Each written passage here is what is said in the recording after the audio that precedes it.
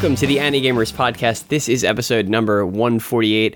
I'm your host, Evan Minto, taking a brief break from doom scrolling the timeline to see what is happening with the presidential election, which I hopefully will be resolved by the time that you're all listening to this. With me once again is our faithful editor, Patrick Sutton. Welcome back. Hey, I'm back. And as I think we announced at the end of last episode, we have a very special guest this episode. Who's that familiar voice over there? Hi, I'm David Estrella, and once again, I'm here to remind everybody that their favorite anime is shit. Except for this one, apparently, which I think we are about to discover. David has reneged on his promise to always hate anime. It depends. Is Baki your favorite anime? Because in that case, I'm going to have to file for a new bit.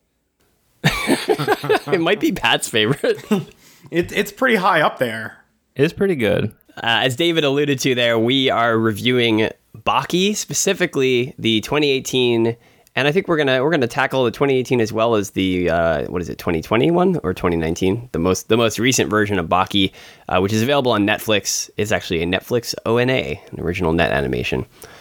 So we'll be reviewing that. No news, no cue, just all Baki all the time, injected straight into your veins. Very excited about this. Yeah, I've been dying to really be on anything to talk about Baki at length, so I'm very excited to be doing this.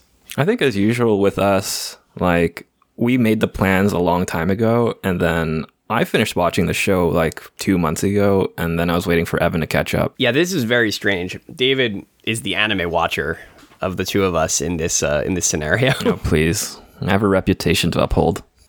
Also, I can attest to Pat being just wanting to talk about Baki at any opportunity, because a lot of why I wanted to make sure Pat was on this episode is I didn't know much about Baki other than just the basics of it before watching it for this episode.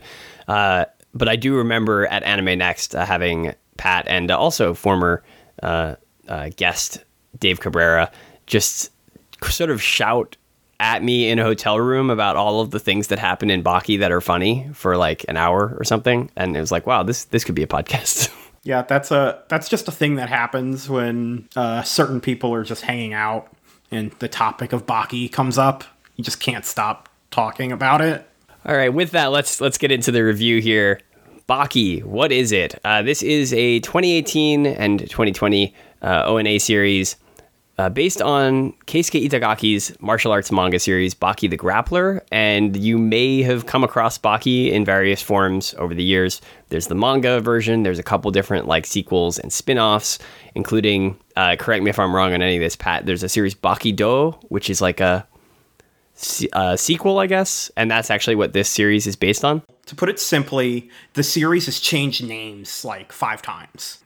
It really is just, it keeps going. It's like, so the first one is like Grappler Baki, and the second one, the one that this is New Grappler Baki. And then the series after this is Baki Hanma, or Baki Son of Ogre, and then there's Baki Do, and then there's the other Baki Do. Isn't it like they like use like kanji and then switch it over to katakana?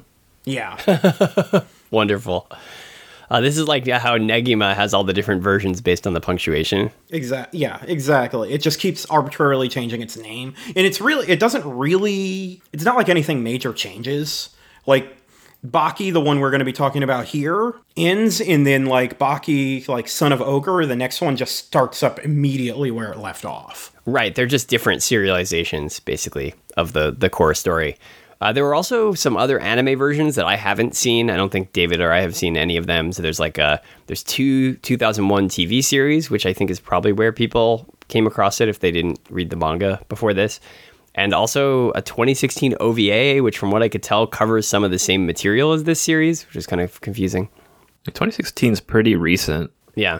Yeah. I haven't seen the OVA. I saw that TV series adapts the original manga series, and Funimation put that out back in the day in the US. So that's kind of like the basics of what this thing is. What is it about? Oh man, it's very simple. This is a story about just the beefiest dudes you've ever seen punching and grappling and kicking and doing a lot worse to each other. And that's sort of it. I'll give you the basics here. There is a plot, but it is really just an excuse to come up with some pretty wild fight scenes. The main character, Baki Hanma, is I think 17-year-old at the time of this story, grappler and kind of, it doesn't seem like he just grapples. He's just an all-around martial artist. And he's the son of Yujiro Hanma, who we'll definitely talk about, who holds the title of the strongest creature on Earth, and is you referred to him actually in the title of one of the manga, right? Son of Ogre, like people call him the Ogre. He sort of looks like Akuma from Street Fighter, or probably, is it the other way around? Is Akuma based on Yujiro? I don't know. Probably, because Baki started in 91, so... Yeah, Akuma would have been after. Street Fighter has like JoJo's references, so I wouldn't be surprised if it also had Baki references. And as of the time of this story, he is fresh off of winning an underground fighters tournament. We'll talk about the fact that I don't fully understand the context here. And he's been crowned the strongest fighter in Japan, and now, for seemingly no reason, 5 death row inmates have showed up in Japan all at the same time, coincidentally, and they all have the same goal. They want to taste defeat. And so they then face off against Baki and some of his, I guess, like, just, I don't know, acquaintances, friends, rivals. I'm not sure who all these characters are. We get introduced to them through flashback as they show up. And then we just get, it's not a tournament, we just get a bunch of matchups. The rules are they can fight each other anywhere at any time using any weapons or their own fists or whatever. It's structured like a Mega Man game. I guess, yeah. So it's called Baki, right? But Baki isn't necessarily like the main character. I feel like he doesn't ascend into I'm the main character for quite a while. Oh yeah, most of this is not about Baki. It's about all of these side characters who are pretty good generally. Yeah, they're very generally good. For a long time they're more interesting than Baki. Yeah, like that's the weird part of like the fact that they're doing an adaptation of the second part of Baki is that it starts off with this like it's all really contrived stuff, and then it ends up being a lot of fights with people that aren't Baki for a lot of the early part of the series. Like Baki's kind of there and everyone talks about him all the time like he's really strong, but he doesn't do a lot. No, but they pull a fast one on you. He is going on dates while everyone else is fighting. He still fights during the dates sometimes, right? But then like one of like the members of his crew, I guess, I don't know if they're a crew, but like they step in and they're like, "Nah, I've got this." Oh yeah, there's that one with what's his name, the Yakuza guy, where like Baki's on a date. I think it's Spec, one of the death row inmates, shows up, and Hanayama's like they do it all without Baki's girlfriend Kozue, who is a kind of major character in this, without her even noticing that like this death row inmate shows up, and then Hanayama shows up and is like, "Nope, I'm gonna redirect this fight, and we're gonna go fight somewhere else because Baki is in the middle of a dato, and that's the most important thing." Yeah, before we get too far, though, I do want to talk about, like, the beginning of this, because it rules so hard, and I love everything about how this series starts. The first episode, it just opens, and it's actually been a little while since I watched the beginning of the series, because I watched it right when it dropped. It opens in, like, Baki, like, on top of being the strongest guy in Japan and all that stuff, still just goes to school like a regular teenager. It's basically like a secret identity, right? Because he didn't fight in like an official tournament. It's some kind of underground tournament. Yeah, it's an underground arena literally under the Tokyo Dome. Oh, I thought that was actually Tokyo Dome for a second. No, it's under the Tokyo Dome. Because of course it is. And yeah, like it's not a secret he's like crazy strong guy, but it's not like highlighted to like regular people. So like it opens and he's just in school, but he's just there, and him existing in the classroom makes everyone terrified, but they're not sure why. Yeah, this is like one of my favorite things about the attitude that this show has, is it's full of stuff like that where characters will just have like an aura that people can feel, and they're like, oh my god, this is like, people will just run away scared just from like the look that they gave them. And sort of, you know, I will probably compare this to JoJo's many times over here.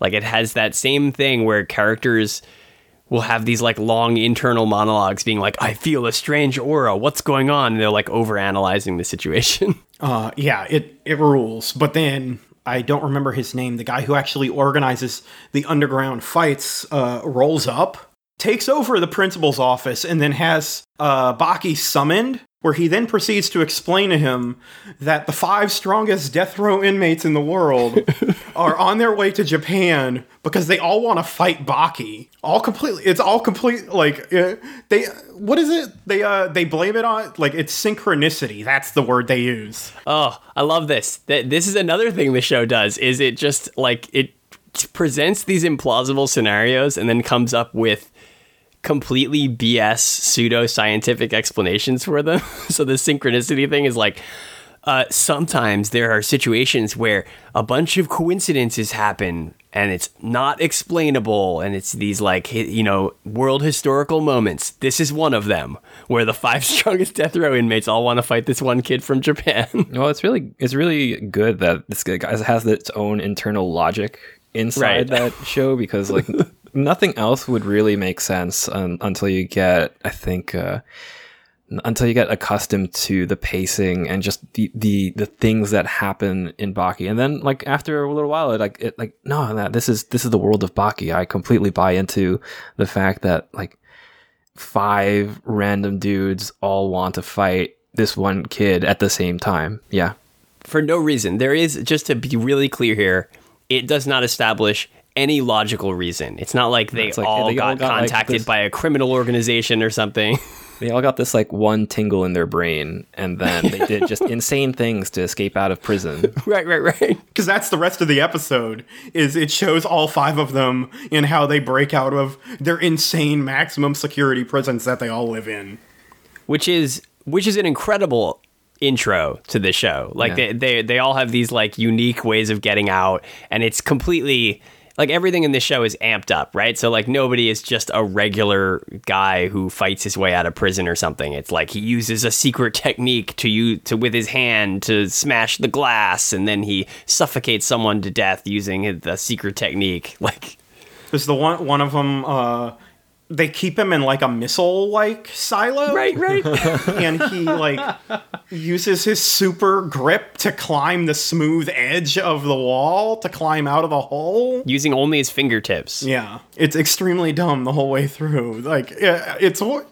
So, like, this first episode is adapting the first volume of the comic. And it's like each chapter is one of those guys breaking out. And it just goes all in on it. And I love that they just embraced that for the cartoon. Because it's like, all right, no, this is what the show tells you what you're in for immediately. And it doesn't shy away from it even a little bit. It embraces it so hard. It doesn't really establish that Baki is someone to be feared. Like, he's feared by, like delinquents in his school. Right. But it doesn't establish that Baki is on the level of those guys. It's just like, he's just some kid who won a tournament. And these guys are, you know, climbing out of a missile silo, suffocating people with secret assassination techniques. And you're like, wow, I guess this Baki kid must be strong. Yeah, I think that's part of, like, the smarter writing in this dumb show, where, like, a lot of the subtle buildup is around Baki himself, because Baki doesn't really play into the actual action that's going on. That's everybody else in his group. And I think that's kind of what defines this first season, where it's just this establishing stuff, building up stuff, because it builds, and there's, like, a cast of, like, 100 different people with their own styles of fighting and insane shit that they do.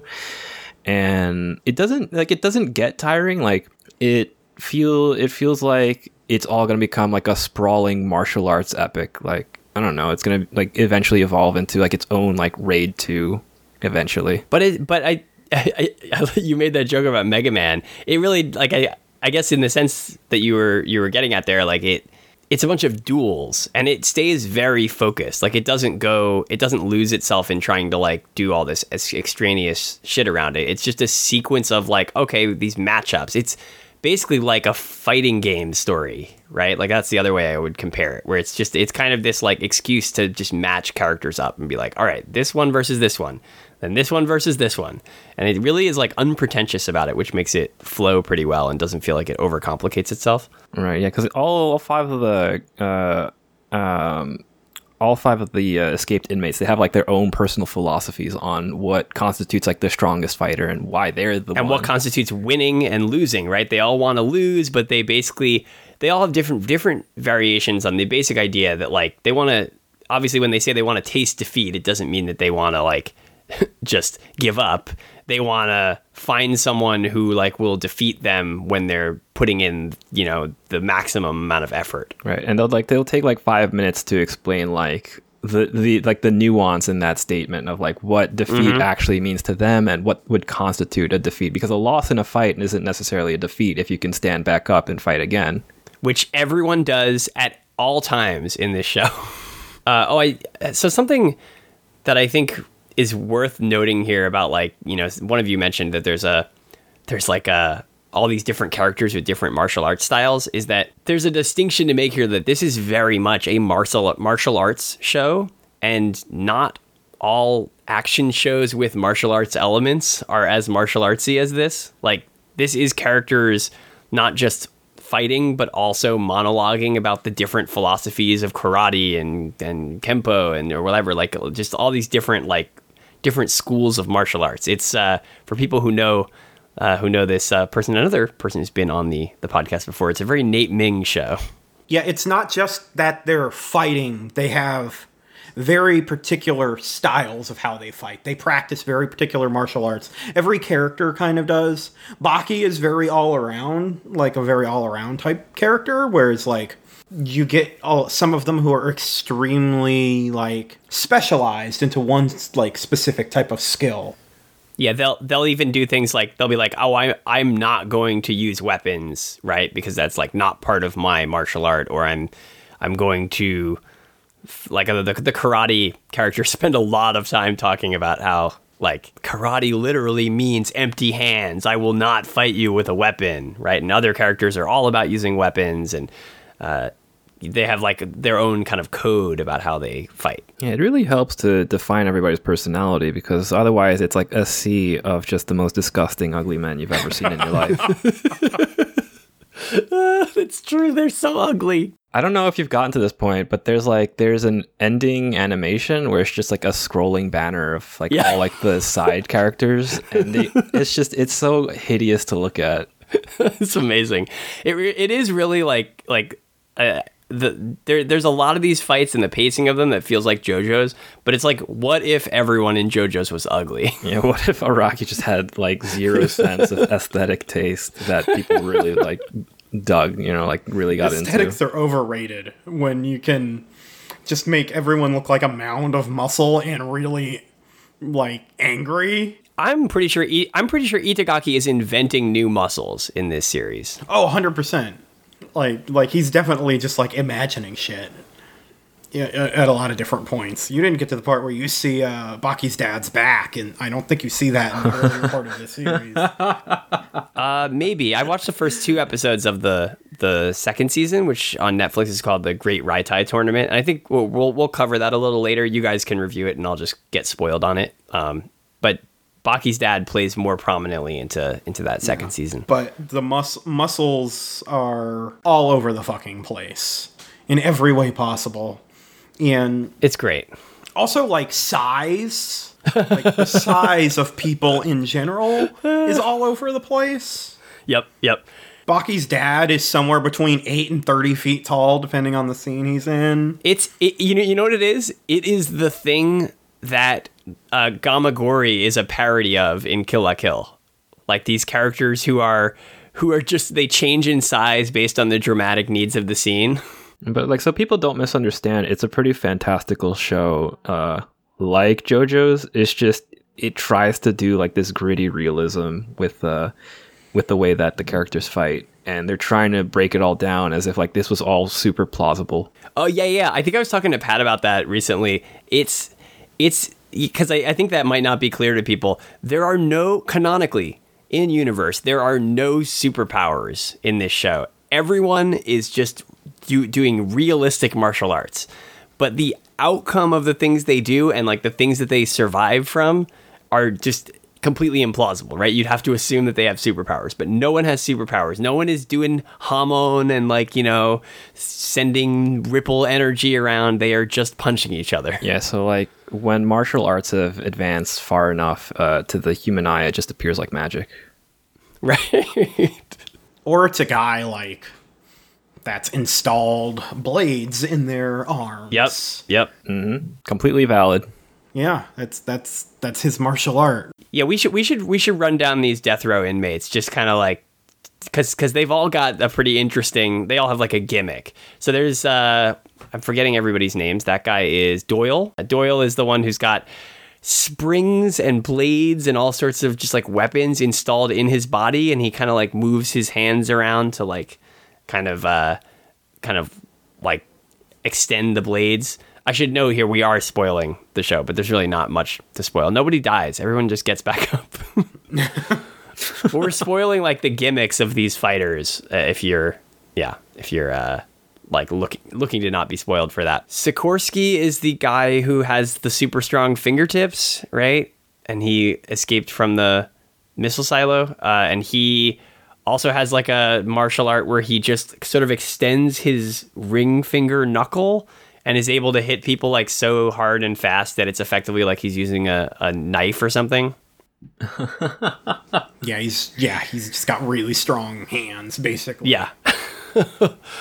So Doyle is British, Sikorsky is Russian. Next you've got Speck. Well, Speck is such a weirdo. Speck is cool. Yeah, Speck is pretty great. Speck is the American. That's the guy that like held his breath for what, like forever underwater while escaping from a nuclear sub that was converted into a prison. I think that's him. Is Speck's thing that he is his thing just that he like uses weapons? Him and Dorian. I'm forgetting their specific like. Speck Speck's weird because he's just like kind of like he can hold his breath. He uses a bunch of like weapons. Like, and his other deal is that he's also 100 years old and doesn't look it, which is a great fucking gag. But yeah, he honestly Speck like is very funny, but he loses and is kind of gone the quickest. Yeah, he does have some pretty amazing like creative uses of weapons in the environment and stuff. Speck, I believe, is the one who jams a bunch of bullets into Hanayama's jaw and then like slams his jaw shut, causing his mouth to explode. And once again, I want to reiterate, no one dies in this show. Hanayama is fine. Yeah, he gets up and then wins the fight after that. Yeah.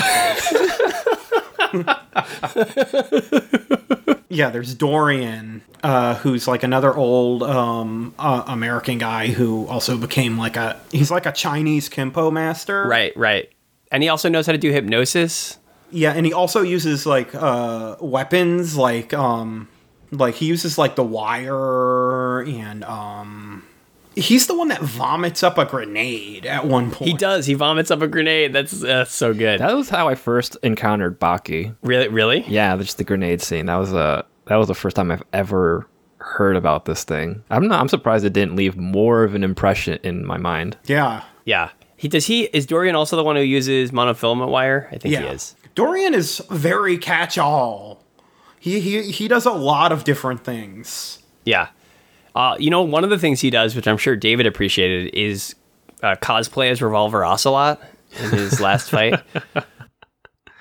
Yeah. And then Yanagi, who survives for quite a while. He's the one I was referencing who has, he can... This only gets used once, which is really funny because it's supposedly like an ultimate move. But he can like create a void with his hand and basically like kill people by sucking all of the air out of their lungs using like this kind of vacuum that he can generate. I love that whole bit where it's like, air, in fact, is the worst poison known to man. Oh, but of course, because of the way this show is paced, like it's not just the character reveals that. The character has to spend 5 minutes being like, "What do you think is the most deadly poison?" and then like flashback talking about all of the different poisons that exist. Like it has to be this whole big buildup. And it's air, or it's, what is it? Is it oxygen? It's basically like lack of oxygen kills you faster than any poison or something. But then like he uses like an actual poison, right? Yeah, and then he also has poison hands. He has like double poison. He has like the poison where it's suddenly he turns you into an uncontrollable addict for oxygen or something like that, where it just makes your brain like need more oxygen than it actually needs. And then he's just got actual poison hands. Yeah, just like regular poison hands. So that guy should be unstoppable, but I thought he honestly died until it was like revealed later, like, no, he didn't actually die. Yeah, it's just, I mean, like I said, nobody dies. Everybody is incredibly strong. Characters repeatedly within the same fight will have things happen to them that should kill you within like 5 seconds. And they will get up and keep fighting. And then another thing like that will happen and they will get back up. Characters have their arms cut off. They have their wrists split open, which is literally a thing that is like done to kill people very quickly. They do not die quickly. They get back up.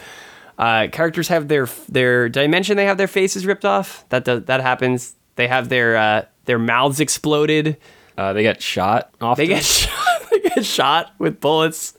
There's a handful of scenes, and like it does it a little more in the second season, but there's a decent amount of like this guy, like where it'll demonstrate that someone has a concussion and they like lose their balance or whatever, and it's extremely arbitrary when that counts or matters, because people get pummeled really hard in the head very often, but most of the time that doesn't count unless someone gets punched in the chin very specifically, and then it's like, oh, their head got rocked, they got an actual concussion this time. Like, what counts is when the narrator pops in and tells you it counts, basically. It'd be hard to follow along otherwise. Speaking of getting punched in the chin, another thing, this is more common in shows like this, but this also does happen quite a lot. Characters will lose teeth and then just have them back later, because losing teeth is kind of just an expressionistic flourish to show how hard they got hit. Yeah, like it literally doesn't matter, because it's like the portraits in Punch-Out when you're losing or when you're winning. Yeah. That's so good. That's a very pro wrestling thing too, though.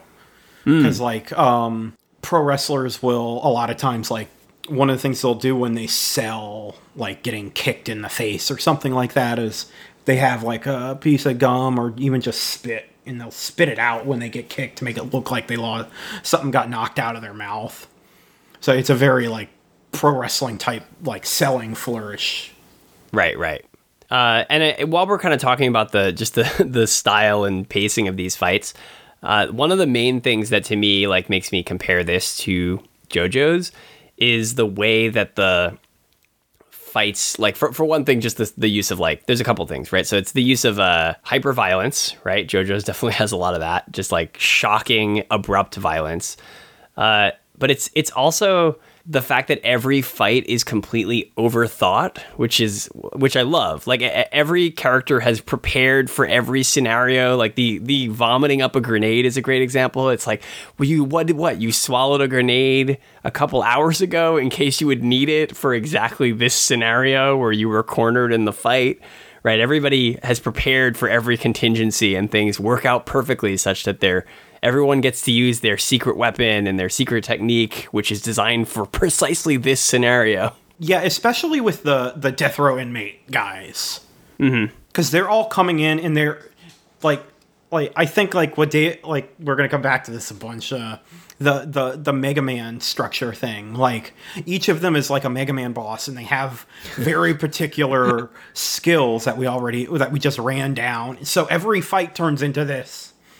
Like, them explaining their super secret technique that they're using this time. Like everything Dorian does. So it's like randomly in a fight, he's got a grenade that he throws up. Randomly in a fight, he's got the wire that he uses. Or like, he does other stupid stuff with like bombs.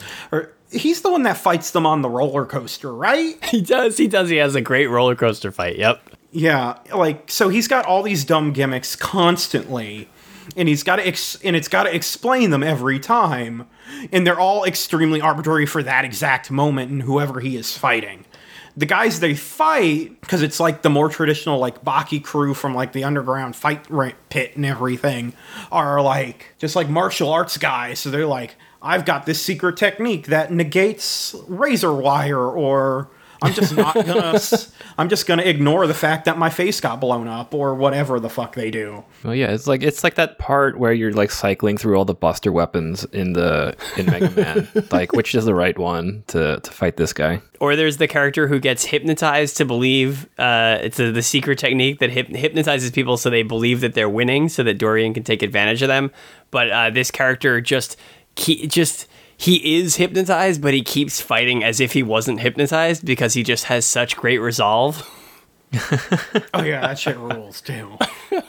Yeah, so there's a certain like style and pacing to this that is relatively unique. Like JoJo's is one of the few things that I think hits this. It's really not the same as like a standard shonen action show, which I think is more concerned with having a certain level of plausibility to it, even when it's like a really goofy action show. Yeah, and Baki doesn't really like do resolution either. Like sometimes fights just peter out and like somebody escapes, or like something came up and we'll finish this another day kind of thing. Yeah, especially with the inmates.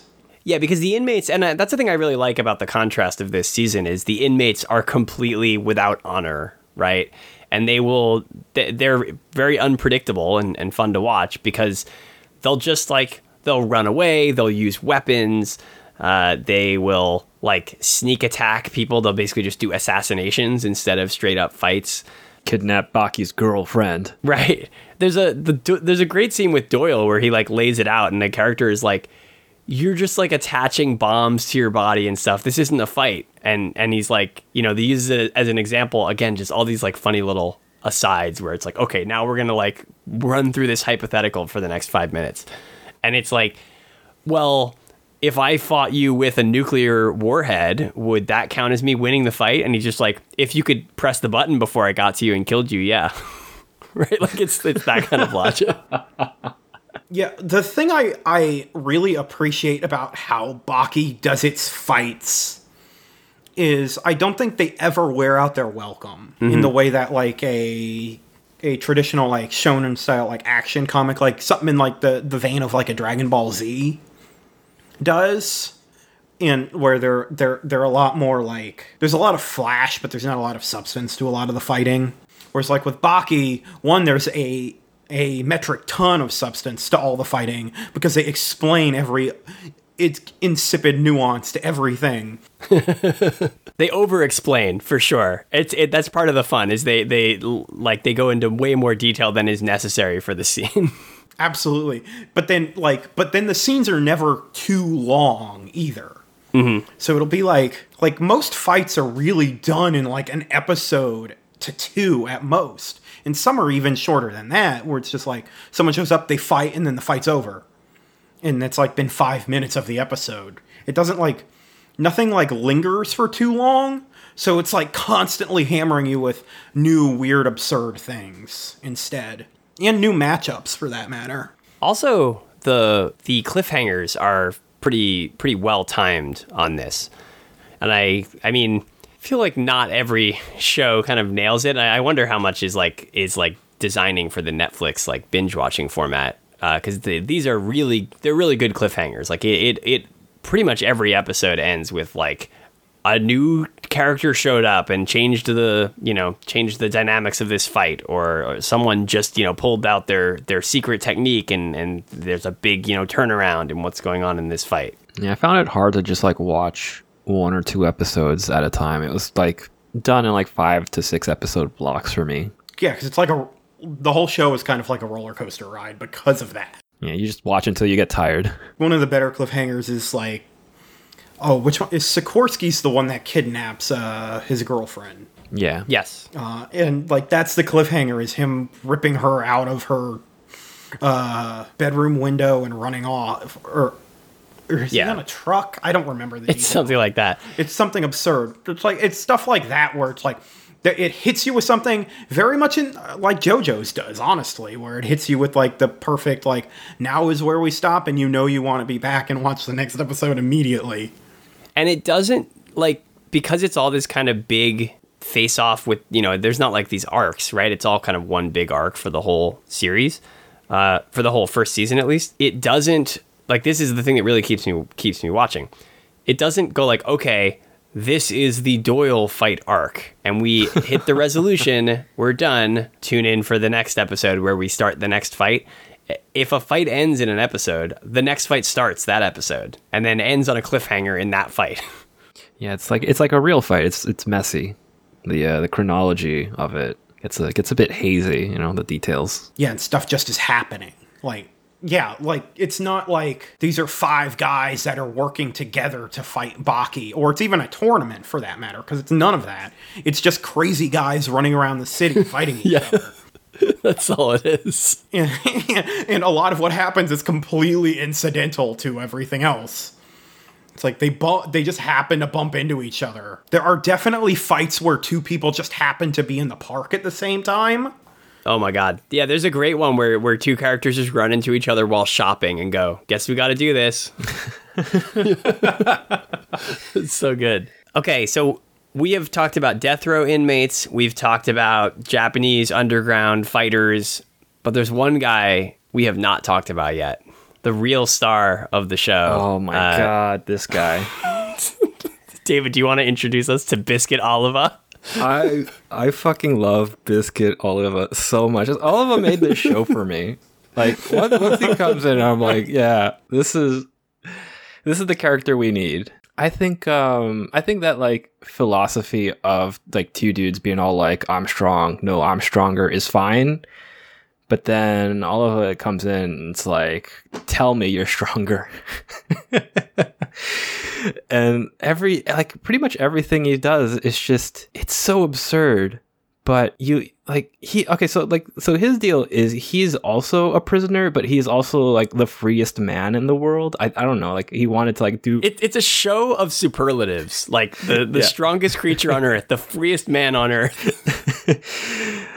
I don't really like get the whole idea behind it, but like the thing is like Biscuit Oliva is so strong that he's a bounty hunter also, right? He's a prisoner and bounty hunter. He's a prisoner, a bounty hunter, I guess like an asset to the United States of America and other governments that sometimes need his service or something like that. I don't know. He's just got a hand in every cookie jar.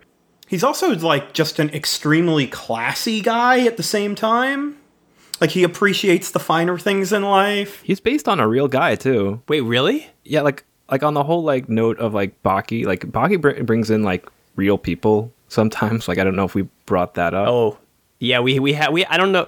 Let's save that. That is a little bit of a spoiler because that's a great reveal. Yeah. Sometimes I don't know. I don't know if this is like the manga author who just like really appreciates like the existence of certain people, so he's like, yeah, I'm gonna like do like a direct homage to this person and make a character that just looks like them. It was like Biscuit Oliva was based on like a really famous bodybuilder who pretty much does actually look like that in real life. Like Biscuit Oliva is like a mountain of a man. He's like 16 feet tall, 16 feet wide. His muscles are so strong that like it's like punching a brick wall if you try to punch him. Doesn't he get shot? Yes, he gets shot point blank with a shotgun. And because he's like, his muscles are so tough, he flexes and like all of it just pops out of his pecs. Again, no one in this show has superpowers. That's not a superpower. He's just strong. He's just been working out really hard. Yeah, part of his training regimen is he will hold down a helicopter trying to lift off he'll just hold it down with a chain. He eats like 30 steaks as like a light meal with a bottle of red wine. And that's the classy bit. And then he follows it up with a cigar. Related to that, the episode where he's introduced is where you get the sort of hapless Japanese police chief going to the prison to meet him. And it's great because the police chief guy is just he's like a Tsukomi in like Manzai comedy. He's just there to react. He's just there to be like, what's that Biscuit Oliva is doing? Now he's drinking red wine. Now he's eating a steak. What? Like it's just all he does is react for an entire episode. I really appreciate that the manga author didn't put like any like good cops in there. Like none of the cops are actually useful. It's like it's all got to be like some sort of power beyond just having a badge and a gun. And there's a really good bit with when Oliver comes in to interrupt like some judo class. Oh yeah. And he's like, I feel like I want like a black belt in like, from these guys. And then like everybody is like trying to like, you know, like upsell judo. It's like, no, you can't just like, it's not just about strength. It's about, you know, like your leverage and how like you manipulate the other person's weight. But, you know, all of it is just, yeah, okay, just try to lift me up. Itagaki doesn't really think too highly of judo. He doesn't think too highly of martial arts because he's just like, well, I'm strong and you can't beat me because I'm really strong. Because like walking around, there's not really like, he is very much presented as like, yeah, he's not the strongest creature on Earth, but he's pretty close kind of guy. He's the guy who doesn't have to say I'm the strongest. Yeah. He just lets his actions speak for themselves. I do like that judo episode because I'm not even sure why it's there. It's just funny. And you spend so much time watching him try to get a black belt in judo. It feels like it's Itagaki came up with this character and stuck him in there and then realized how funny it was. And just got really into like doing shit with this goofy guy. I'm really glad that like, yeah, he seemed like a bit character that just became integral to the story later on. Yeah, he also speaks, he sometimes throws in like funny bits of English because he's American. Yeah. Because I do think it's like we've talked about how crazy the fighting is, but it also like the show is actually really funny on purpose. It's funny because of its absurdity, but it's also like actually just got a really good sense of humor and understands like when to be goofy and when to kind of have some levity to all of its insanity. It's very important to make that distinction where it's like, it's not like we're laughing at the show. It's like the show is actually, it's actually created to be funny. Yeah. This isn't like a so bad it's good. So one other scene with like in the Death Row Inmates stuff, one bit that I really like is kind of the way the storyline with Sikorsky kidnapping Kozue kind of comes to a head, because it ends up being kind of the thing that pulls a bunch of characters together for the first time. Or like one of the first times we see in this particular series. And this will segue into some other really important stuff we have to talk about. And because Sikorsky has kidnapped Kozue, and he's holding her in is it a hotel room? Yeah, I think so. It's high up in a building, and he's holding her because he wants to fight Baki. But like he's trying to get it to Baki where he is, so Baki will come there to fight him. But while that's happening, Baki's dad shows up instead. and then Sikorsky is forced to kind of have a conversation with Baki's dad, and he tries to start shit with him. Do not do that. Pro tip, do not start shit with Yujiro Hanma. Yeah, don't start shit with the strongest creature on Earth. Like, and what he literally, like, he tries to do this, like, punk-ass thing, because, again, these guys, like, don't take anything seriously, and they're, like, they don't care about cheating or whatever, where he tries to look all tough and stands up, and then he sits down all calm, and he tries to kick Baki's dad under the table to start something, and he's like, no. He just sticks his arm out and stops the fight. But then Biscuit Oliva shows up immediately afterwards. And it's just like looming large over him. And the dude's like, it's the strongest creature on Earth and the freest man on Earth. When am I ever going to get a chance to fight both of you? This is great. And then before the fight can even start, Baki just bursts through the door and starts screaming. And Kozue is in the corner. She's been stripped to just her underwear, and she's tied up and sitting on the floor in the corner. Unfortunate, I would say. Not really necessary. Yeah, it is very unnecessary. And she's like crying, and Baki gets extremely mad about this, obviously, and punches Sikorsky immediately out of the window, like, so he falls down a skyscraper. And Oliva says to him, like, congratulations on losing your virginity. Well, we have to loop back to that, but yes. Yeah, that's what. Yes, because he ostensibly has killed somebody. Like, they all assume, well, you just punched a guy out of a skyscraper. He did not survive, because even in the world of Baki, that's unreasonable. Yeah. But the problem is Sikorsky has extremely strong fingers and is able to grab the side of the building to stop himself from falling.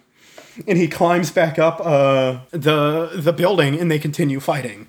Well, like, first he, like, scrapes himself down. Like, he just applies his fingertips to the building to slow down his momentum as he's falling. And then he climbs up, right? Yeah, and then he climbs up. So he made it all the way down. He's basically all the way down. He's, like, on the first floor, and he manages to stop himself. And then he climbs all the way back up, and then it's round 2 with Baki, and then he escapes, and then they all leave, but then Baki finds him in, like, a warehouse somewhere, and they fight round 3, and that scene's great, because he's buck naked, because he's, like, he's taking a shower, I think. Oh, yeah. Yeah, and Baki just goes, like, he's like, all right, time for round 3, and the guy starts getting dressed. Baki goes, I don't remember telling you to get dressed. I want to see every goddamn muscle. And then, like, Baki's also got, like, this punk-ass style where he'll just kick a guy in the nuts. Everyone does that. No one is above kicking someone in the nuts.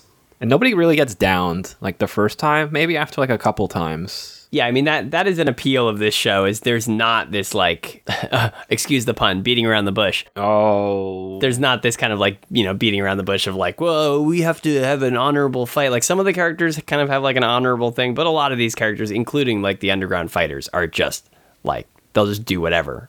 Yeah, douchebag tactics. Pat, you did mention Baki losing his virginity, referring to killing a man, which he did not do, because again, it is impossible to die in the world of Baki. But we should talk about the literal version of that, which we're spoiling a lot here. This is going to be another, I guess, spoiler for one of the most important scenes of this show, which is the late season upgrade. Baki gets stronger by having sex for the first time. Yeah. So Baki fucks. Baki fucks. Baki fucks. Period. But by the way, that does make this an episode about the old catchphrase that David and I failed to capitalize on and turn into an actual catchphrase, which was talking about the violence and the banging. This show's got both. It's got both. It's also like, because Baki is like this grotesque show about disgusting people. Yeah. So like when they fuck, they fuck forever. Yeah. I mean, a lot of it plays out off screen, but yeah. So I alluded to this earlier, but the Baki fucking was a separate like manga release. It happens during this story, but it's not part of like the. It might be in like the more current editions. Is that because like people are like, I'm here for the fighting. If I'm interested in Baki fucking, I will read the separate manga about that. Maybe I'm not. That's a good question. It's also very thorough in what it is, like the show does, because like obviously it takes place at a very specific point in the story, and it's like its own separate volume of the comic that kind of covers this part of the story in detail. So it was like an important part. I mean, obviously it's an important part in the young man's life, and it's extremely important for Baki, but the build up to it is the fucking best thing on earth. And it's one of my favorite things that's like probably ever been animated. Okay, before you talk about, I know the part you're going to talk about, which is the funniest part, but I want to talk about what I actually think is kind of like a decent little bit of storytelling in here that I found unexpected in such like a, you know, just a show about guys with giant muscles punching each other. Which is like, I think Kozue has a kind of interesting arc where she's, you know, as interesting as love interest in a show like this can be, where she like she has like a line, like she has a lot of corny lines where she will say stuff like, you know, you can be the strongest man in the world, but none of your fighting will ever be as strong as true love. Right. And she's like, she has like the sort of the same energy as all of the guys punching each other, but it's about love. Well, Kozue's role is to be the beating heart of Baki. Right. Now, she's the most, like, sort of sympathetic, like, emotive character in the show. Because Baki is, like, a show about like humanity, love and affection, right? Even if it is distorted and it's like it's within its own world. Yeah, it has a weirdly like tender heart buried under all the muscles. Yeah. Yeah, and like we can talk about that in more detail if we want to talk about Baki's dad some. I want to talk a lot about Baki's dad, but I specifically want to talk about like, so there's a lot of build up to Baki and Kozue fucking finally. And a lot of it is because, as you guys, as we talked a little bit about, a lot of the first half of the story, or the first season here, is like Baki and Kozue going out on dates. Yep, which is also done it's kind of sweet. Like it's not treated as just like perfunctory. It's given a lot of attention. Like, Baki's a tough guy, but he's still, like, a teenage boy, so he's, like, nervous around his girlfriend and, like, awkward trying to kiss her and stuff like that, and he's not sure when to make a move. And there's a lot of that kind of stuff going on, but she's into it, too, and she's, like, ready to for this to happen, especially after, like, the kidnapping thing happens. It starts to move kind of forward. And there's a scene, and it's before they fuck. It's not even the night they fuck. Because it probably kind of killed the mood. Really? Maybe. They're like, they go out on a date, and they kind of say goodbye, and both of their Baki's internal monologue is, I don't know, maybe I should invite her to stay the night, I don't know. And then her inner monologue is, invite me. They say goodnight, but then she comes back and gets into his bed with him. Like, she's the one that starts to make a move. And then before anything starts to happen, they're kind of like feeling things out with each other in the bed before like anything actually happens. And then like in the corner of the room, Baki's dad just phases into existence and starts lecturing Baki about sex. It's so good. But it's not like what you would expect someone to do, where they're like, you know, be responsible, be safe, blah blah blah, like a normal. Well, it's also just to be clear, like that's what you might expect, like a regular dad to say. The thing you might otherwise expect in this show is for Baki's dad, the guy who looks like Akuma from Street Fighter, to show up and be like, don't get distracted by love. You need to focus on your training. Sex gives you weak knees. Like, that's like like boxing comics will all be like, having sex will give you weak legs. You can't do that before you're going to fight.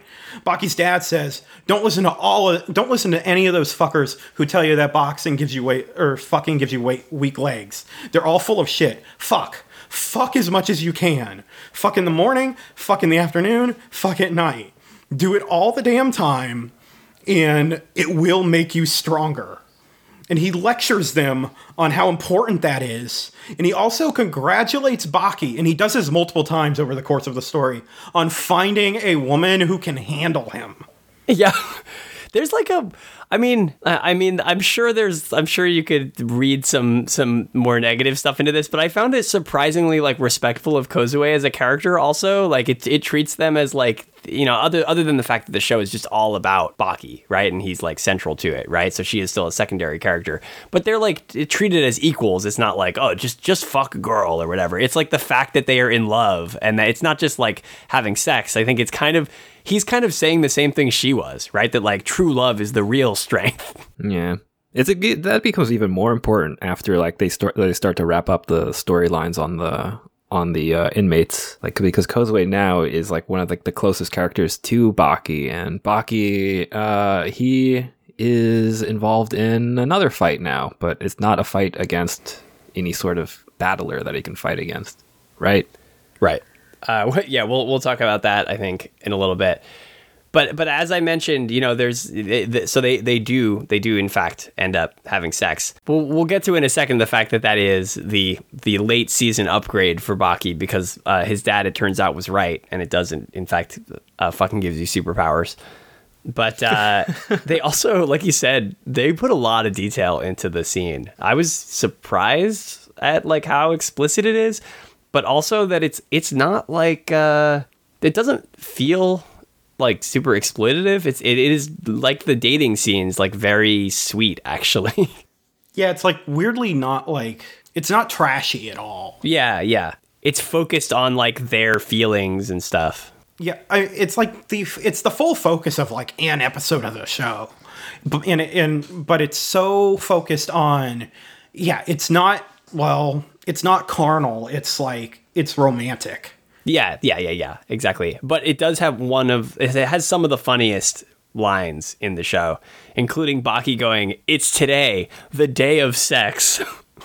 Again, he's a 17-year-old boy. I mean, that's pretty accurate. And then also, this might be my favorite line in the entire show. When he realizes that having sex, just like fighting, you have to respond to the other person's movements and things like that. And he says, literally, word for word, fighting and sex are exactly the same. See, we were right all along. Violence and banging. It is literally violence and banging are the same thing, according to Baki. Just incredible. And then all that happens, and then now he has superpowers, and he's like unbeatable. Yeah, the next fight after that is really funny. It's great. Baki has sex powers now. Because it's like his mind is unclouded. Yeah, post nut clarity. And I also think, again, like, to Itagaki's credit, it feels like Kozue develops as a result of it too. Like, she feels like a stronger character because they have a stronger bond, and she's like more kind of forward with, you know, she has more scenes later where if she gets mad at one of these like super strong martial artists, she'll just start slapping and kicking them and stuff. She's not afraid to like say what she thinks, but also like she's not as like cagey about her relationship with Baki. It's like they're much more like, both of them feel like much more confirmed, like empowered by the fact that they are in this relationship in like a team, like a couple after doing what they did, or actual partners, I guess is probably a better way to put it.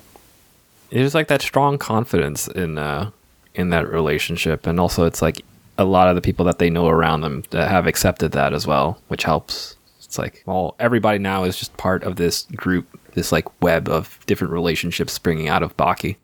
Also kind of refreshing, I think, compared to, you know, if you look at like shonen action stuff where everyone is always putzing around the entire time. And it's like, okay, now we've got a relationship with where these characters are confident in their bond and they will fight for each other. Yeah, it's weird. There's this weird combo of being like, actually, this is like kind of, it's stupid, but it's also like parts of it are kind of, well written. They actually have some nice like character development, but it knows the limits of that, right? It's not like overstretching and trying to like write more than this story can handle. Yeah, it never feels like it's overburdened with a lot of bullshit. Yeah, I think the Kozue story is like just enough. Like if you did too much like character development stuff in there, it would just feel like, really, in the show about punching guys, you're going to spend all your time on this? Instead, it just doesn't bother to teach you who like 90% of the characters are. But you learn enough by them fighting. Let's talk about actually one of like something related to that before we touch on the second season here and do some like late show spoilers. David, what did you think about the fact that like this starts you off kind of in the middle of the story? Doesn't, you know, it introduces characters, but there's a lot of characters we didn't know before watching it. Yeah, no, I think it's great that we like skip right closer to the good parts, honestly, because like early beginnings are always a little bit slow, and I think starting from the very, very beginning, it would be a different kind of show. Like, I think the pacing would be weird. Like, the pacing, I think, for starting it way later is perhaps, you know, some people are going to think like, oh, well, they really are moving too fast and they're not establishing enough background on these characters. But it's like, it's people beating each other up. One guy looks ugly and then another guy looks ugly in a different way. I think the most important thing is just the movement of the different parts and to just observe that. And I think that, while I would have liked a little bit more background on some of these characters, like one of like the main arc of the story is Baki and his dad, right? Like that's our point A to point B or whatever. Like that'll be the end, or that's at least how I'm imagining the end is. But you don't really like get a clear idea of why Baki and his dad hate each other so much for like the longest time. Probably because Baki's dad doesn't have to show up all the time either. Well, it's not that big a deal in the first season because Baki is just not, like, Baki's rivalry with his dad is kind of irrelevant. It's just all about the death row inmates. It's mostly just like the thing that threw me off, not too much because it's still very enjoyable, but you have to, if you're going into this show, you have to be, or it's good to be prepared for this, is like There's just a lot of these characters like Hanayama who just show up and you get a brief little flashback about them, and then you just have to work with what you've got, which is like a giant guy, strong Yakuza guy. Okay. Well, you always hear people complain about this with like One Piece, where they're all like, well, what chapter of One Piece can I skip up to? Like, people think like they can just like skip entire bits of stuff that has gone on for a very long time.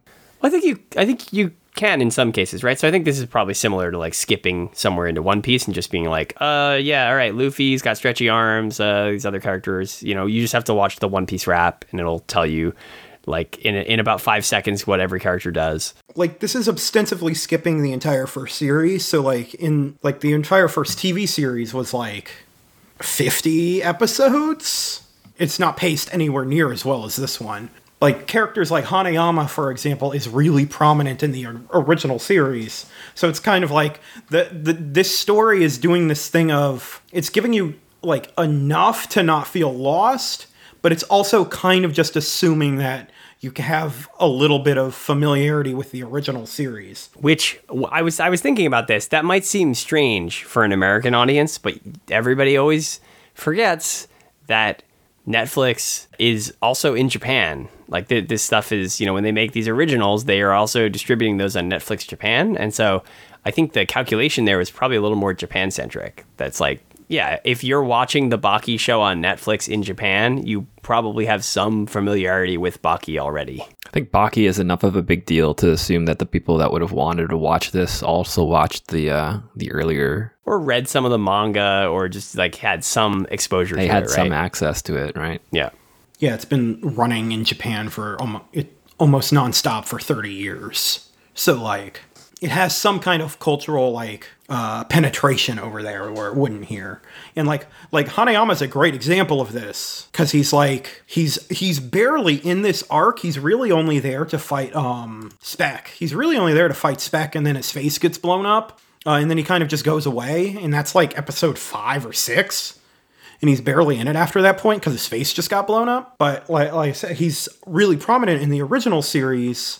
So it's like he's not important enough to the story we're telling overall to go into detail with. But they need to tell you enough so you understand that he has some kind of relationship to Baki. And then they can just kind of move on with him because they don't need him anymore, ultimately. What's interesting about this, though, is that, like, despite the sort of minor complaints here about it, anecdotally, I understand that this show is quite popular for Netflix in the US. So clearly, like, and not just among like hardcore anime fans, like clearly there are casual people who are just sort of into anime who have checked this out and are fine with it. They're just like, yeah, this is cool. Like, I don't really need to worry about who these characters are. I had this exact like experience with my younger brother who, like, he's watched some anime. Like, I mean, he grew up with me, so he had to, right? But like, he's not super into it.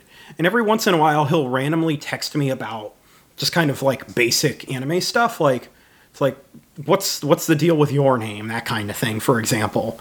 But then like the other thing he texts me about is, dude, do you know about this Baki thing that's on Netflix? This shit rules.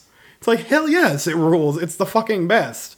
And a lot of it is like, it's just the absurd fights are really cool. And that's really as far as you need to go to have fun with it. Yeah, it helps also that the death row inmates are all new characters, right? So yeah. They don't need like prior introduction. You get all the introduction you need in this arc. And they're barely characters for that matter. They're just like... Oh, well, one of them is at least a character. Like, Doyle gets some development. That's true. Yeah. Yeah, I guess Doyle, Yanagi, and Dorian kind of do. Mm-hmm. And the other two are kind of just there to get beat up. Let's quickly talk about the second season. You guys can get into that. I've only watched the first 2 episodes, but the basic premise is now we're in an actual tournament arc in China. It is the Raitai tournament, which is like just, of course, like any tournament arc in an anime, just revealed out of nowhere. Like, oh, actually, there's this like secret Chinese tournament that we're all going to go to now. Well, it's a secret Chinese tournament that happens once every 100 years, and it just happens to be right now while Baki is dying of poison. As a result of Yanagi's poison attack, yeah. Dying from Yanagi's stinky hand. So they rush a dying Baki to China. They actually think that he has the best odds of winning. Yeah. They think he can win, but they also think fighting in the tournament is what's going to cure his poison.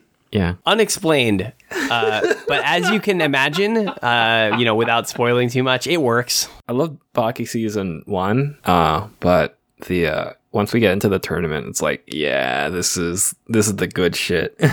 It's very good. It's a 1-day tournament. I don't know if like the later parts of it, go into like something other than the 1 day, but I love the idea that it's like, okay, here's 13 episodes of a 1-day tournament.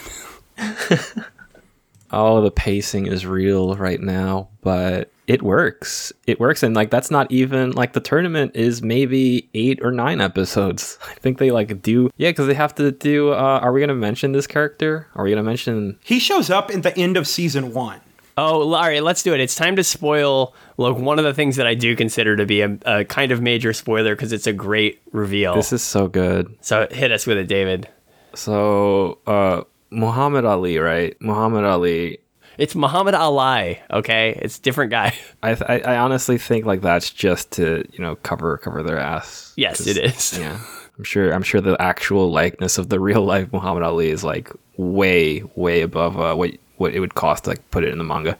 So we have a character that is very much like Muhammad Ali, but just legally distinct enough that it's not a problem, called Muhammad Ali, and we got introduced to Champ by like an interview from like a magazine writer or something like that. It's exactly the same as the Japanese police officer meeting Biscuit Oliva. It's just like this guy who's just there to kind of like be agog at things. Yeah, so this guy goes over to Muhammad Ali's mansion, and he is in tears basically at this elderly man who is trembling and drooling at like the sides of his mouth because obviously boxing has fucked him up irreparably. But when it comes time to talk about fighting, it's like, oh, just there's the trigger that brings back the old champ, right? So then there's like a whole story, right, where Muhammad Ali met Hanma Yujiro during a trip to Japan, and that's a big part of like the episode where you have the strongest creature in the world versus like the legend, right? Like legendary boxer, and it's revealed in like this skirmish where like Yujiro Hanma, like I think like he backs off and he's like, "I know your secret. You're not a boxer. You're a martial artist." It's just revisionist history. It's amazing. And then Muhammad Ali is all like, "Damn, you figured it out." It's so good. Just conscripts him into the ranks of martial artists. The other important thing to that is he's like this. I know your secret. You're really a martial artist, but your martial art is incomplete. Yes, yeah. Because, as you may know, the person that Muhammad Ali is based on had to take some time off of boxing as a result of refusing to go to war when he was drafted. So that interrupted everything. Yeah, so he couldn't train anymore, so he couldn't, like, perfect his martial art. Mm-hmm. And it goes really into depth, like, when he came back, it wasn't the same anymore. Also, worth noting, Itagaki makes a point of just like having having multiple characters be like, it was really good that you did not go to Vietnam, that you like took a stand against the U.S. government. He's also specifically in Japan at that time to what do they call him in like Muhammad Ali had a famous match against Antonio Inoki, the Japanese pro wrestler. Yeah, they also brought that up. Antonio Inoki also exists in Baki. Yeah. I think he's like Igaraki or something like that. Or in they Baki. Did like almost kill him with like with just a bunch of weightlifting equipment as well. Wasn't it him? He was like he's like kind of like a gangster now, right? No, that was a different guy. That's a different guy. Oh yeah. Oh, it was a guy that was working for him, I think. Was the thing, right? Yeah. So yeah, I just wanted to mention that. Yeah, actually, that's very important because that's an infamous match for like the history nerds like that know about fights. Like, yeah, that was kind of a shit matchup, which is very important later on because it actually comes up in another scene in Baki. Because after the strongest creature in the world and the champ have met up, they're good friends now, right? Through fighting. because when you fight, that's when you really get to know another person. It's like having sex with them. Yeah, and then Champ's all like, I want you to meet my son. So now we encounter Muhammad Ali Jr., and then we can fast forward, I think, a little bit to present times. And so Muhammad Ali Jr. has taken it upon himself to perfect his father's martial art, right? And he's in the right side tournament. So now it's like, yeah, Baki and Yujiro Hanma and Muhammad Ali Jr. Do not confuse them. Are in the right side tournament. Also, Biscuit Oliva is hanging out there.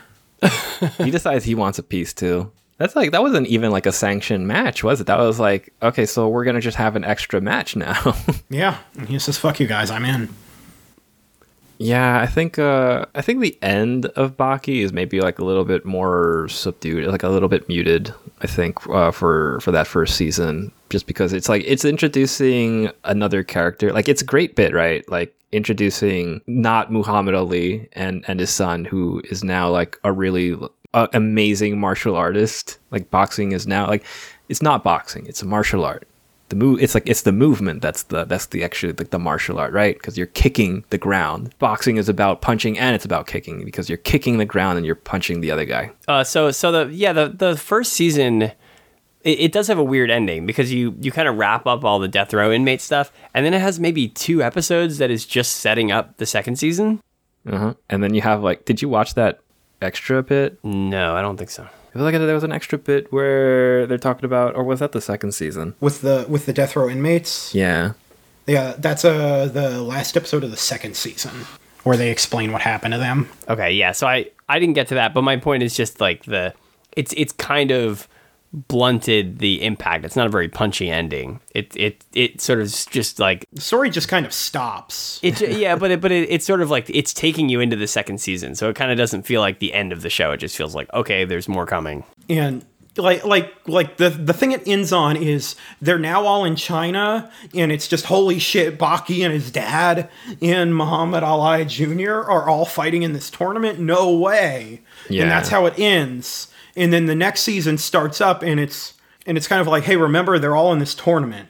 And then the tournament kind of more or less starts. It's basically just a bunch of really quick matchups between all of those guys and just a bunch of generic Chinese martial arts masters. It's the same basic pacing, but it has even, at least the first 2 episodes I watched, even less cruft in between. Like it's just fights. I think that they really spruced up the fight animation. I agree. There's a bit more like expressiveness to it in the second season. The first season, I gotta say, the animation is like, it just in general the art and animation doesn't like, it's just not super impressive. Some of it looks kind of like, very obvious digital compositing stuff. Like just it's not very interesting looking. Some of the line work is like some of the only stuff that I really like, where it's like very thick, thin, dynamic lines. The second season starts to introduce more actual, like, animation that does some more interesting expressiveness and like exaggeration and stuff. And less CG in the fights at that point. There's not that much CG in the first season though, which I was happy with. Like, and the thing is, it's directed very well. Like the pacing of it is all great. So even if it's not doing like fancy animation, it's really fun to watch. It works really well with what it's got. Mm-hmm.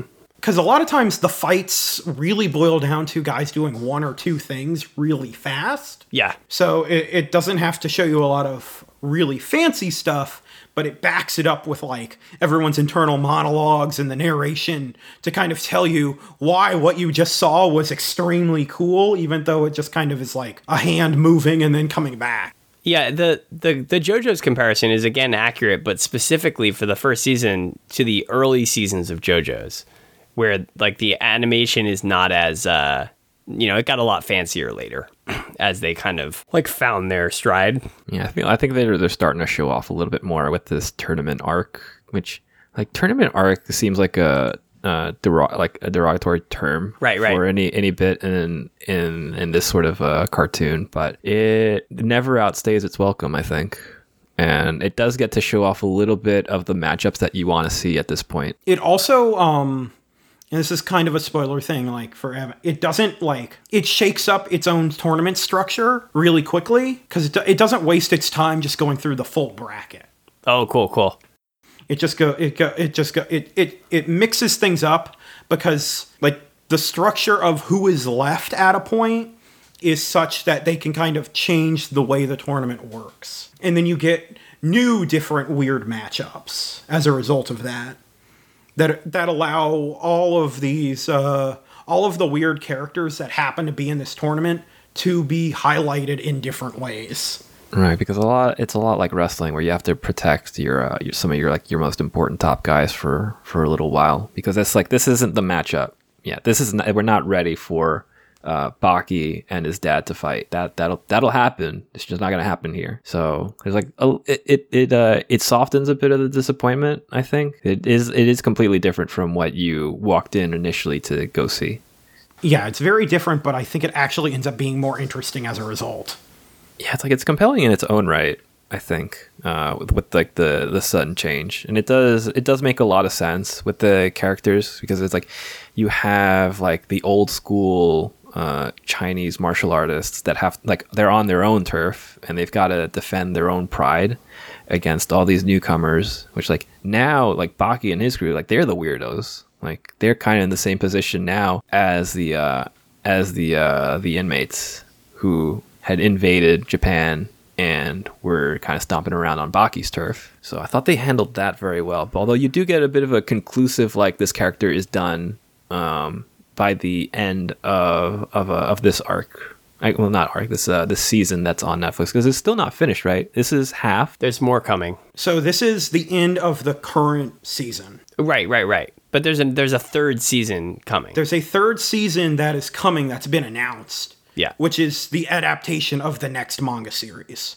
Like, this season that we're watching is the end of the second Baki manga. Yeah, we didn't make clear the lengths of these. There are 3 seasons according to the Netflix definition, but according to the typical anime industry definition, there are 2 seasons. So there's one season that's 26 episodes and another one that is 13. Yeah, so I wasn't sure if it was like, okay, 1 core, 2 core, 3 core. It's basically, there's 3 core, to use the core term, which is confusing for people sometimes. Core meaning set of 13 episodes. There's 3 core on Netflix right now, and at least 1 more coming. I don't know if the next season is 13 or 26 episodes. Yeah, because it is technically speaking another like series at that point. Because it is technically speaking, it is the adaptation of the third manga series. So you'd say, like, from all this together, all the Baki that you can physically watch in, like, right now, this instant, this is just one set of books that went under one title. And whatever we get next, that is another set of books under another title. But it's guaranteed they're going to release it as part of Baki, like the same show on Netflix. So yeah. Call it on Netflix, it'll probably actually end up being called Baki Son of Ogre. Yeah, just to differentiate it. That is the name of that story arc, more or less, or that series. Because spoiler alert, it's the one where he fights his dad. Hell yeah. Okay. Yeah, I just think the asymmetry of it is a little weird, where you've got one release that was like, you're expected 26, 24, whatever episodes, and then there's like this other thing that they're calling like another season of it, and it's like half of that. Mm-hmm, mm-hmm. Yeah, it's really weird because they put it up in, like, in the US, they put it up as 3 13-episode chunks. Mm-hmm. Japan might have gotten the first 26 at the same time, or as it aired. I don't actually remember that part, if it aired or if it was just straight to Netflix. Has Netflix done that thing where they do like they like skip a season? Or rather, like, they show it in winter, they skip spring, and then they finish it in summer?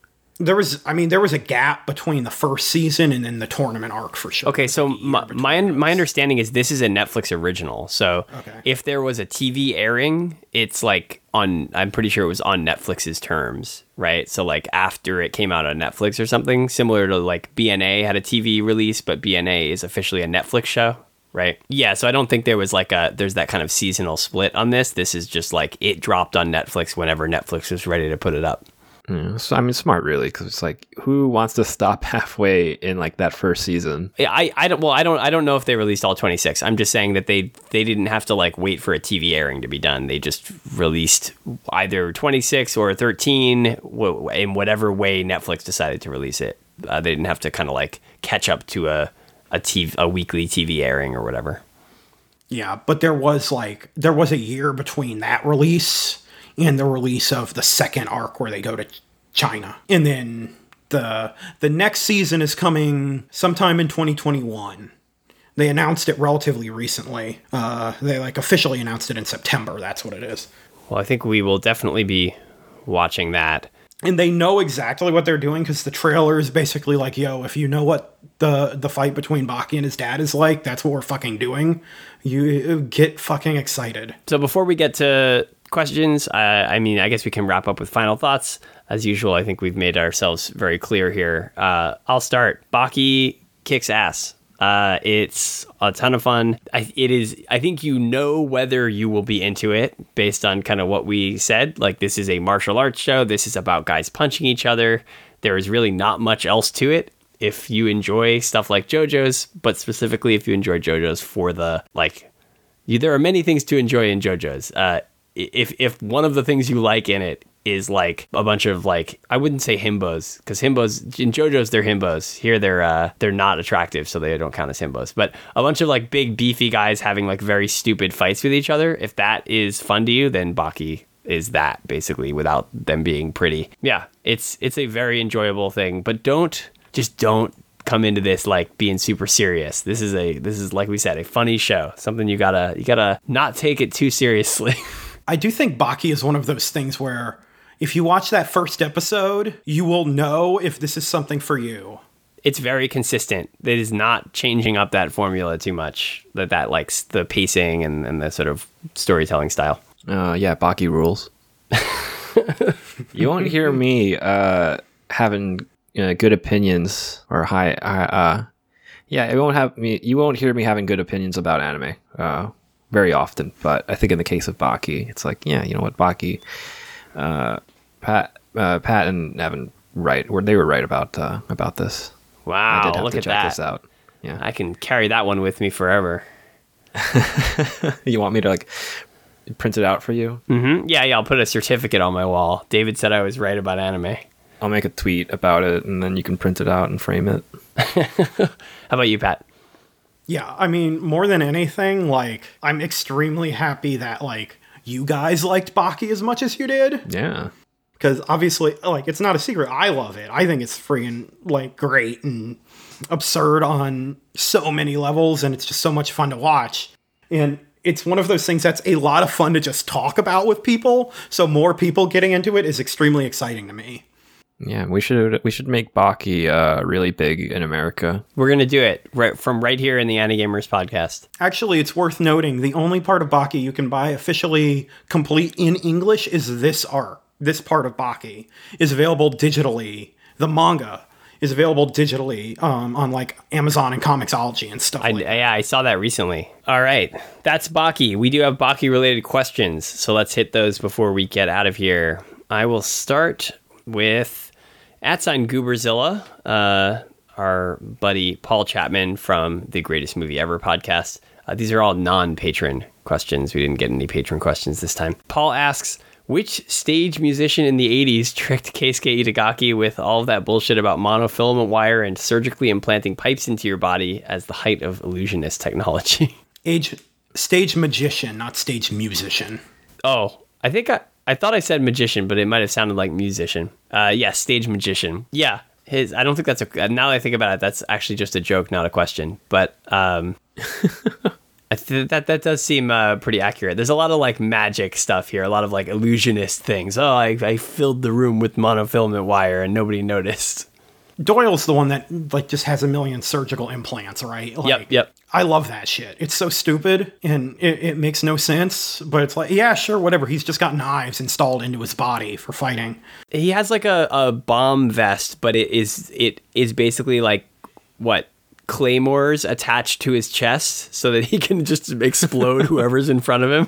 It's like that sort of thing you would see on trashy TV once in your lifetime, and it leaves such an impression that you're I'm going to devise an entire character just based around freaky surgery to just turn yourself into a weapon. Mm-hmm. Unrelated to this, Paul name dropping Keisuke Itagaki, who we've mentioned repeatedly, reminds me we didn't mention one of the most interesting pieces of Keisuke Itagaki trivia, which is that and I think we mentioned this on our episode about it. His daughter is Paru Itagaki, the creator of Beastars. Could you have anything more different from Baki? I know, such a powerful family. One can hope she just goes ham the way he does at some point, and just just starts doing sequels to Beastars with slightly different names and more and more absurd, strange creatures showing up, and that's my dream. Yeah, she's super young too, so it'll be like interesting, like just see like that arc as an artist. Like, what are you gonna be drawing in like 30 years? Because your dad has been drawing the same shit. She makes very attractive characters, I would say, right? Like she's got a very kind of like a cuter style and stuff, and it's like the opposite of his the total opposite of his super ugly style. I will say though, like unlike a lot of mangaka who do these type of series, he is capable of drawing women that are like reasonably attractive looking versus like just also grotesque. Also, Baki himself is not that ugly. Like, it's just a lot of the other guys are. Baki is only ugly like when he's fighting and he's just like he like, you know, hulks up. Mm-hmm, mm-hmm. Like he looks hideous like everyone else because his muscles are, you know, gigantic and like they're extra ones in a lot of places. But like when he's just kind of normal school guy Baki, he just kind of looks like a kid. Here's a question that's appropriate for you, Pat. @knee slicer, very appropriate for a Baki episode. Would y'all rather have the anime continue with the manga plot lines, Pickle, Musashi, etc., or have wholly original stories like what's teased with the death row convicts at the end? So the part with the death row convicts at the end, like the last episode of the second season is like a side story thing that kind of explains what's going on with the death row convicts, and it does a couple different things. It was also like it was a retcon that Itagaki did as this show was coming out. Like there's a manga version of it too. Because one of the things like that you kept mentioning is none of them died. Yanagi died. The poison hand guy died. Oh, okay. But they retconned that in this. Like he was the only one of the death row inmates that seemingly died, but then in this retcon, all of them have survived, and it's kind of here's what they're all up to, which seems to be all breaking out of prison again. Synchronicity is happening again. But this time they've got even like freakier powers. It's gonna be so good. Like Doyle, or is it Doyle, or was it what's his name? Skorsky basically turns into an SCP object. Yeah, it's gonna be. I'm really excited for whatever they're gonna come up with that. But I guess it's not original. It's actually an Itagaki thing. So that's like Itagaki was involved in that. So I'm not sure exactly. I'm not sure if they're gonna do more with it, if they ever will. Like, if it's something Itagaki's planning to do something with, or what? I will say this feels to me like the sort of thing that could only come from Itagaki's brain. Like, I don't know if I would trust the anime, like the director and writers and stuff here to be able to come up with new stuff that matches the craziness of what Itagaki's doing. Well, it sounds like Netflix does buy into Baki, right? Like, it seems like they're going... They want to go all in on this, 'cause it seems like it's doing pretty well for them. Yeah. There's still a lot of material to adapt either way. Like, I would rather them... Like, we know they're doing the next series. We know they're doing Son of Ogre now. And that's when Pickle shows up. And I'm not going to explain that. So I assume that's going to be part of that adaptation, and I want that to be how they go. What they do from that point, if they go past that point, we'll see. I'm okay with them, like, bringing back the death row guys if that's what they decide to do or something, but I don't want them to fuck with anything with what Son of Ogre does. Like, don't fuck with that fight even a little bit. Adapt it 100%. Okay, let's do two quick, fun questions. One is very relevant for our current climate right now. @Ojo Mojo Oho Ho. Hanma Yujiro has just thrown the President of the United States out a window and declared himself leader of the free world. Sounds pretty good to me. What do you think his biggest priorities are for his first 100 days in office? Oh, I don't know if I would dare to probe Yujiro Hama's brain like that closely. Like, do I want to think like the strongest creature on Earth? I mean, maybe he just has like he just fights people on the National Mall. He just turns it into a giant tournament space. Maybe he doesn't even have to do an order on this. He just walks out there and like picks up the Washington Monument or something. Or present like an open challenge where it's like, if you can defeat me, you become the president of the United States. that would be it. That's it. That's the tournament. He just turns the president of the United States into like a championship for the strongest person. I can't imagine, like, my problem with that is I can't imagine him doing it, like, ultimately, because he's above it. Right, Yeah, he's right. kind of above like the position of just sitting in front of a desk and making decisions. Like, multiple presidents show up in Baki at different times. Well, yeah, Trump shows up, which is what the pic that this Ojo Mojo sent to us. Oh, yes. And it's like, Yujiro can just tell them what to do and they'll do it. He doesn't need to be there. We're doing these quick. So the last one from our buddy Pancakes in the Anagamers Discord. Everybody, please join. What mundane life problem would you solve with karate if you had Baki karate skills? We're doing quick answers here. What do you guys think? There's one that they actually do a couple times in the show, and it is my answer, is occasionally they'll karate chop the top of a, like, glass soda bottle off and just drink the soda. That's so good. They never karate chop it at the cap. They karate chop it, like, halfway down, so they lose half the soda. That's cool. And then they drink it. I don't have a dishwasher in my apartment, so I would figure out some way of like karate chopping a pot so that all of the dirt flies off of it. You know what? My nails grow really fast, so I'd probably find a way to like file them down with just my knuckle. And have to clip my nails again. Those are good answers. Okay, cool. All right, that's it. That's it for Baki. This is a big one. This is a big episode. Sorry about that. Man, we barely talked about Baki's dad, too. Yeah. That's true. We'll talk about Baki's dad when Baki's dad gets his own Baki show. That's right. With his son Baki. All right. Thank you to Pat for recommending this. Thank you to David for returning to the show. He's back, folks. We'll be doing some more episodes with David going forward. He's got to watch more anime. I have to fight Pat for my spot. We didn't even cover that yet because I've been demoted to the lowest to the lowest position of the Anigamers crew. I gotta actually like physically fight everybody to come back to my spot as co-host. Well, you've got some good examples in Baki to base your fighting style off of. Yeah. Although I fear I'm probably gonna get wiped like that wrestler guy who got, I think, like smashed through a table or something at dinner. Oh yeah, that's true. All right. That's enough out of us. Before we head out, Pat, where can people find you? Yeah, you can just find me at here on Anigamers, and then at Cockpit Pod on Twitter. That's my mecha podcast where I talk about Gundam and stuff like that on occasion. David and I sometimes write for Otaku USA Magazine.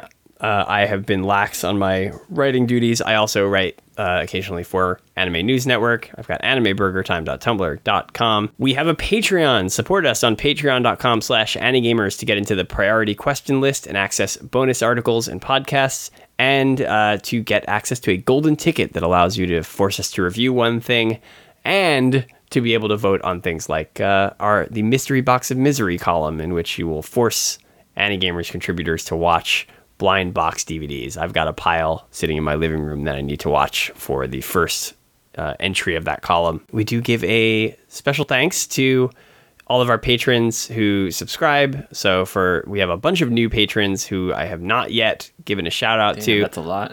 Yeah, let's run down this list. First up, Sixley. Thank you very much, Sixley, for your support. Jennifer, friend of mine. Thanks, Jennifer. Stephen Lazaro, another friend, thank you very much. A friend of David's and mine, Sam Bonfante, very appreciative. A lot of people that we know, actually, or that I know, who were very nice enough to give us some money. Liam Campbell, another very big thank you there. K, Mysterious K, thank you for your support. Felix, how would I say that? Negrete? Negriti? Maybe we should like YouTube it and like hear somebody say their name. Anyway, thank you, Felix. Really appreciate the support. Yeah, you can subscribe at patreon.com/AniGamers to help us out. You can check out show notes, blog posts, and a link to the official AniGamers Discord on AniGamers.com. Email us questions, responses, and topic suggestions at podcast@AniGamers.com, or talk to us on Twitter. I'm @VampTvo. David is @QX20XX. AniGamers @AniGamers, one word. And I'm on Mastodon at VampTvo at mastodon.social. And finally, episodes are available on iTunes, Stitcher, Google Podcasts, and Spotify. And leave us extra reviews to help more people find the show. Thank you so much for listening to us blabber on about Baki for at least an hour and a half, I think, after this is I literally edited. struggle to contain myself when I read this situation. Sorry. Well, it's all on you, and you have to go edit it. I know, right? I just made more work for myself. Thank you to the both of you. We'll see you all again in about 2 weeks. Later.